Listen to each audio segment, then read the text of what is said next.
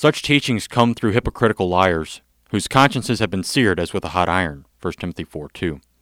Those who promote the demonic teachings about which St. Paul warns Timothy have been seared in their conscience. They are permanently set in their ways. They have abandoned and forsaken the Christian faith to the point that they cannot return. They are too tightly held in Satan's grasp. They have made shipwreck of their faith. The boat cannot be put back together. What keeps God from being able to bring these people back into the fold? Their lack of repentance. God cannot forgive them for their sins because they don't want to be forgiven. Without repentance, there is no forgiveness of sins.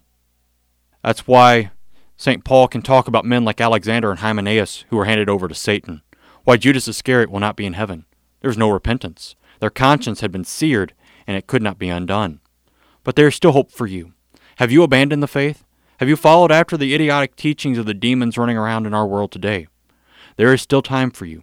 Repent and come back to the Lord who died for you. Come back before your conscience is seared and your eternal fate is permanently set.